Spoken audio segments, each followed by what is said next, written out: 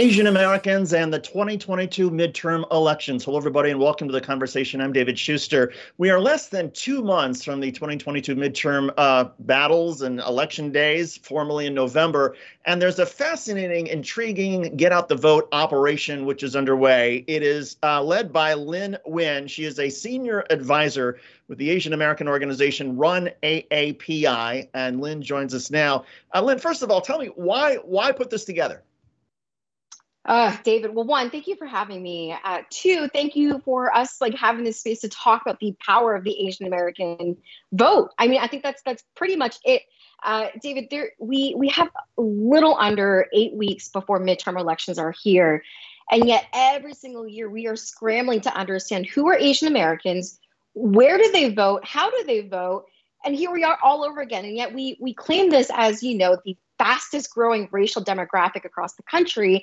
And yet we are still seeing this push to understand who they are. So this is a sprint to November all over again. And as our Chiron says, it's called Give a F rhymes with duck about midterms. Is it just to sort of grab attention to use that? Is it trying to go for a younger audience? What's the appeal there? I mean, I think y'all can piece it together. I mean, give an F about midterms. We are clearly trying to connect with young voters. If anyone Googles young voters and Democrats today, I mean, everyone is in a mad rush to understand, how do we court them? Are we making sure they're getting to the polls? Young people can absolutely be saving the Democratic Party at this time. And yet we're kind of seeing the traditional engagement tactics all over again, right? And so for us, our whole thinking is that, one, young voters are absolutely going to be voting this year in 2022. Secondly, young Asian voters are such a fast-growing demographic, and yet why aren't we investing as much into this community as we are with others? Yeah, I think I read that over the past 20 years, the Asian American community has literally doubled the number of eligible voters in the United States. That's exactly it. I mean, and I think that the challenge here, David, is that, even though this community is growing, not only in political influence, but that, there are some states where if you do a breakdown of their voting electorate, you might have 5, 6, maybe 7% of Asian American voters comprising of the entire voting map. But when it comes to midterm elections, we know this. Some of these elections can come down to the hundreds of voters where every single vote is going to count. And I'm here in Texas. There is a huge population here in Houston. All along in southern states, we are growing in size and in political influence, especially in Georgia. And so our biggest urge right now is that we have to continue this outreach, and just you can't forget about Asian Americans, again, as Americans and our political identity. What are the main issues that seem to resonate with Asian Americans? And is it that different from everybody else? Oh, that's okay. Good question. And David, I appreciate you asking that second piece, because that is something that we have been screaming in the void when it comes to explaining that Asian American Pacific Islander voters, they are just as diverse, they are just as vibrant and multi-dimensional as any other voter. We did quite a bit of polling and case studies specifically with young Asian American voters across the country. Economy, healthcare, education, immigration, all of these top issues. And of course, and I think we all know this, but the current issue on abortion rights, that is at the top of mind. And you're right. So to your point, it's Asian American voters are just like every other voter. We care on such a unique range of issues. But again, we are just asking for more love.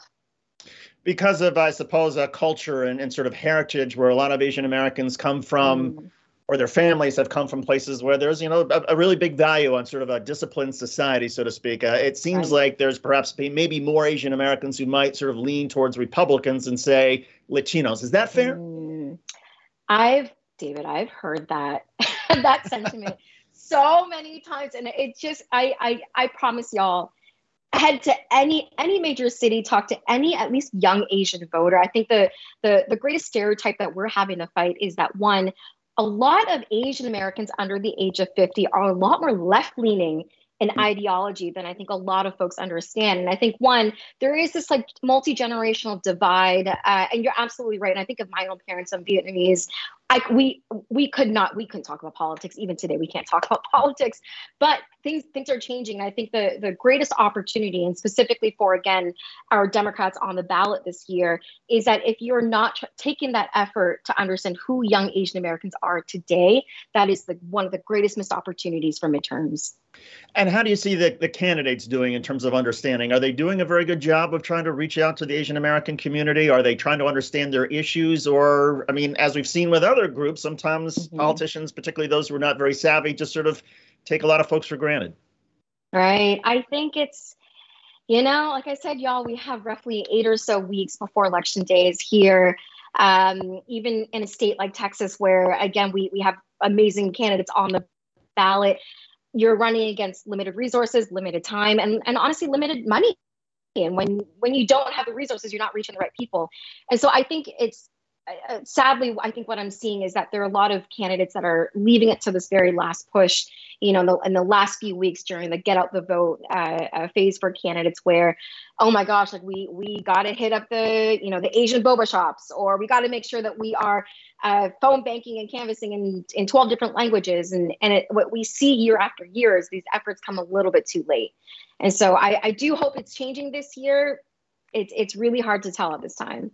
Do you see you mentioned Texas, do you see any particular states, particular races where the Asian American community could make a significant difference?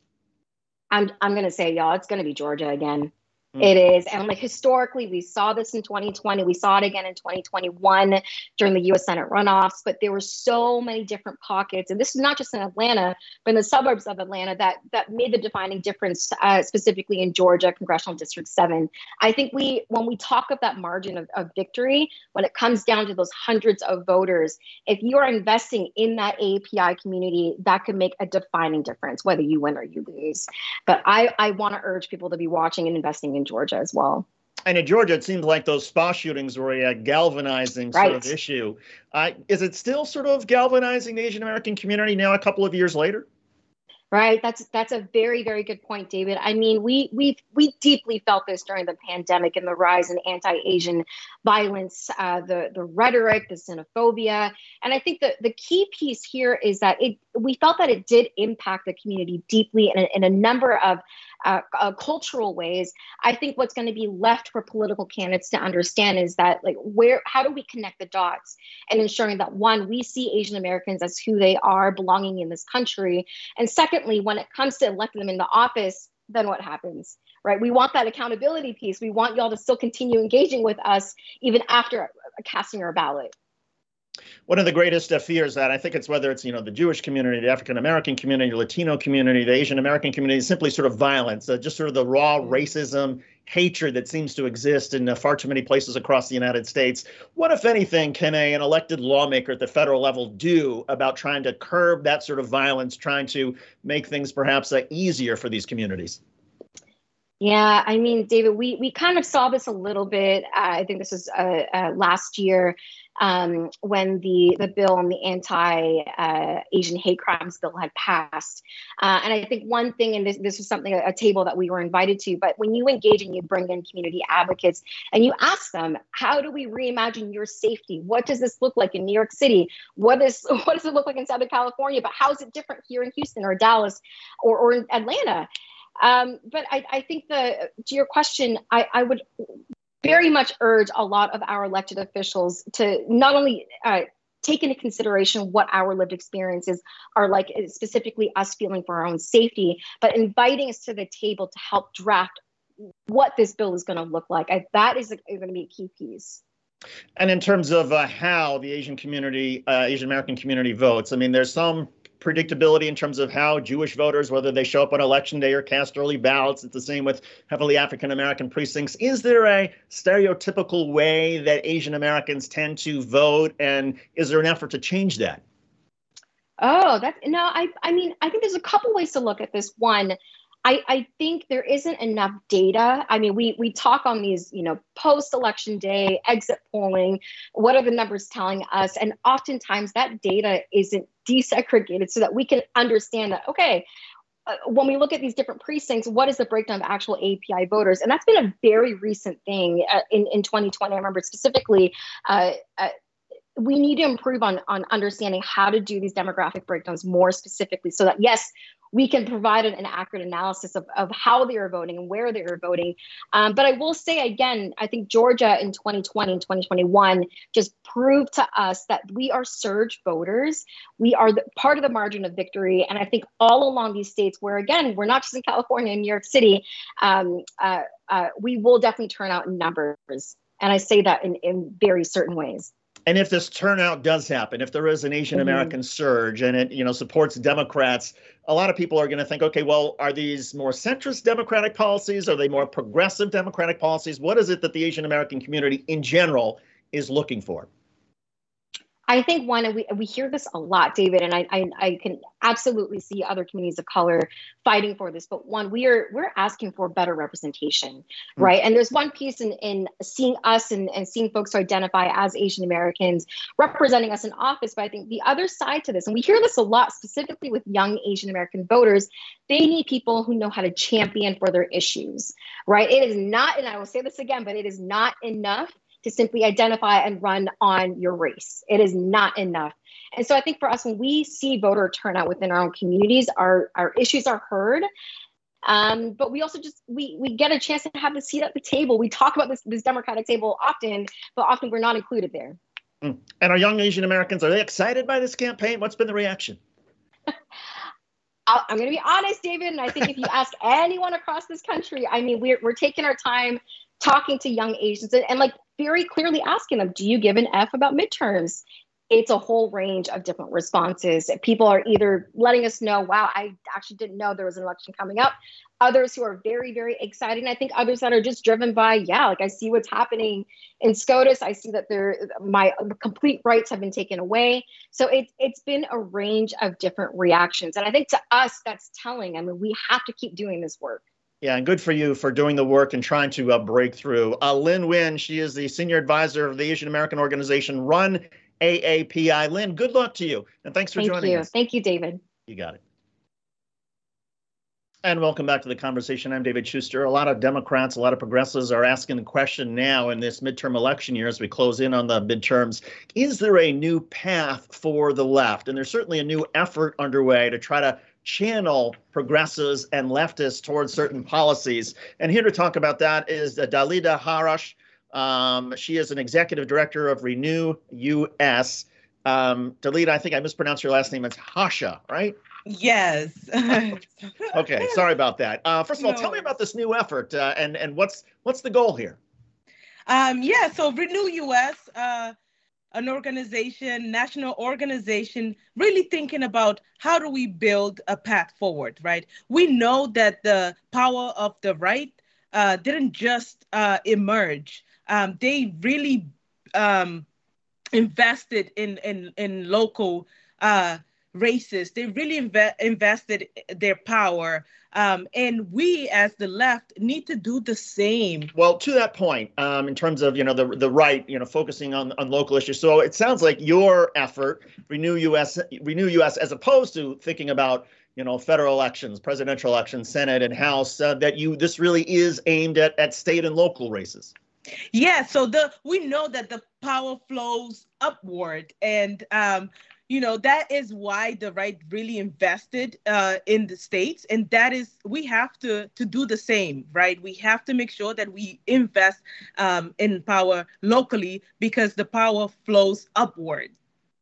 Now, there's an argument that Republicans say, look, it's a lot easier for them, perhaps, and I think it's not just Republicans making this argument, but it's a lot easier for Republicans to say, look, when it comes to our local school board or our local town elections, we can identify the clear, let's get the teachers out of our families, let's pull certain books. There's certain things Republicans can identify in terms of local issues that seem to resonate for them. How do progressives try to get, for example, on the issue of climate justice, make that connection with local issues and local races? We have to address, there is so many issues. That is the problem, right? There is the ecological issue. We have immigration issue. There is so many issues. And they're all intertwined, and that has been the problem where we're as progressives or as the left, however you identify, we at times tend to work in silos as if the issues are not intertwined,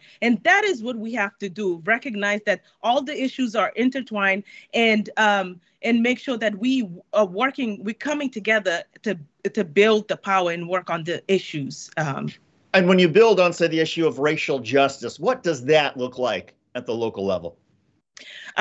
So racial justice at the local level, like I said, a lot of the issues are intertwined, right? So we have to make sure that when we're talking about environmental justice, that we are not stripping the racial justice, the economic justice pieces out of, environmental justice in climate change, right? When we're talking about education, that we are making sure that we are not stripping the racial justice piece out of, education justice or criminal justice. We have to make sure that we continue to look at the issues through the lenses of race. And that I know can be uncomfortable, but that is what we have to do in order to move forward as a state, as a country.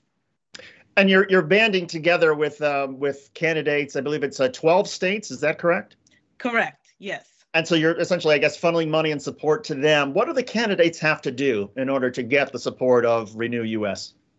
So first, in order to endorse candidates, Renew doesn't have this model of just like going into state and doing the work ourselves. We really partner up with our anchor organizations. So before we can endorse a candidate, they have to be endorsed by a partner organization that we trust on the ground.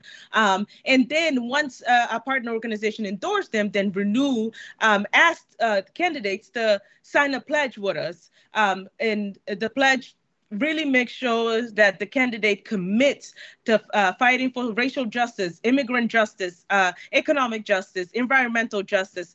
And once they sign that pledge, then we can endorse and support them. And has it been very difficult or easy for the candidates to sign that pledge? Yes, a lot of the candidates, it's very easy for them to sign the pledge because this is what they already stand for, right? Because we want to endorse progressive candidates. And as I said, we trust our anchor organization to make sure that they are supporting progressive candidates.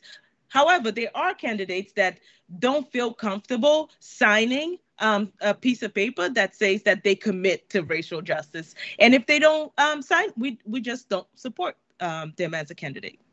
Now, in looking at the 12 states where Renew US is trying to sort of operate and be helpful, Arizona, Kentucky, Connecticut, Georgia, Indiana, Maine, Massachusetts, Michigan, North Carolina. Texas is not part of that 12. California, New York, not part of that 12. How come? So the co-founders of Renew really sat through a deep dive of where we needed to build power, of where we had organizations that we trusted. And those are the states, first 6 states. And then I came on board and expanded into the other 6 states. But that doesn't mean we're not going into the states that you mentioned. It just means that we need to figure out what is needed because Renew is about filling in the gaps, right? So figuring out what is needed, figuring out if we have the resources before we can expand into other states. For the candidates who are endorsed by Renew, what is their biggest challenge? What is Renew US's biggest challenge in terms of trying to sell these policies towards local voters and in some of these elections?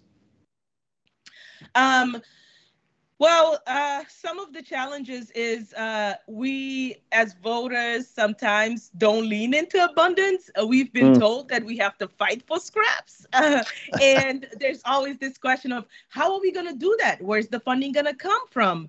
And sometimes that is the struggle, right? Of really convincing the voters that we have enough resources in this country to make sure everyone has their basic needs fulfilled and to make sure that we can work towards something bigger, right? But because we've been so conditioned to fight for to believe that we don't have enough and fight for the little bit that we think we have, sometimes it's hard for voters to truly believe that we do have enough. And that's been a consistent argument that's been made to progressives in general that, oh, you should be more pragmatic and just try to, move to the center to help win elections, and then we can make some change at the margins. But I keep hearing from a lot of progressives, people on the left, that no, the way to energize voters is to be passionate about these issues and to make pledges like what Renew US is asking the candidates to do. Exactly. Now, how optimistic are you that that translates into victories this fall in the midterms, and where are you most optimistic? In 2020, when we launched, we endorsed 200 candidates, and we had about 64% of our candidates win. So, there is a path forward, and it's not always going to be the case that we're going to have, 60, 70% of our candidates win. But we have to continue to build. What we can't do is give up, right? And here in Massachusetts, I live in Massachusetts, we saw some great wins, progressive and then we saw a lot of progressive who lost against incumbents. And there's so much lessons there. And we have to sit with those lessons and be able to go at it again. We just can't give up. Yeah, and one of I think the greatest challenge in terms of getting rid of the incumbents is so many of them are taking money from fossil fuel companies and PACs, and you're making sure that your candidates do not take money from fossil fuels. And I imagine just purely in terms of political strategy, financing, that puts your candidates at somewhat of a disadvantage. Yes, and we have a candidate here in Massachusetts who lost against an incumbent by 50 votes, right? And as I was talking to her, she said, if I just had a little bit more money, which means that we have to continue to engage our people, because the little bit that you have, if you can give $5, if you can give $10, it's going to go a long way for a candidate. Because now imagine 50 votes, that is so painful. Are there particular state legislatures where you see as being sort of fertile ground for these efforts? I mean, just in looking at the list, I mean, Arizona is sort of interesting, but North Carolina, it's sort of in the South. I mean, some of these legislatures are, a lot of them Republican dominated in terms of state lawmakers, but it seems like there's so much that happens at the state level. Yeah, for sure. So, for example, in Indiana, it's just, Indiana needs a lot of investment there, right? And there is a path forward, and that is one of the states, especially Northwest Indiana, that is so ripe, and we want to be able to invest there, looking towards 2030. Some of the states that we're in is not going to be a 2-3 year cycle to really win power, but it's going to be a little bit longer. But we are committed to staying and investing and win that power. Well, it's certainly music to my ears whenever I hear anybody talking about Democrats in Indiana, because I grew up there. And while it is known as a very conservative state, there are these pockets, whether it's Indianapolis or the northwest part of the state with Gary and South Bend, where there are some liberal enclaves. And there's also these policies that I think even sort of centrist voters are sort of more amenable to. So I think Indiana's a great choice. I'm also sort of intrigued by Georgia, which is, of course, on everybody's sort of battle list. Exactly. Georgia, there was so much work happening in Georgia. Our partner is really on the ground. There is so much potential there, and a lot has been done already. And obviously, Renew can't take the credit for it, but we are there now and just doing amazing work. And I can't wait to see what happens in the near future with Georgia. Well, the organization is Renew US, and Dalida Hasha is the executive director. It's a relatively new organization. Dalida, thanks so much for coming on, and good luck to you. Oh, thank you. Thank you for having me. You got it. And that'll do it for this edition of The Conversation. On behalf of Asher Cofield, Gina Kim, Mark Gillespie, and the rest of the gang at the Young Turks, I'm David Schuster. Thanks for joining us.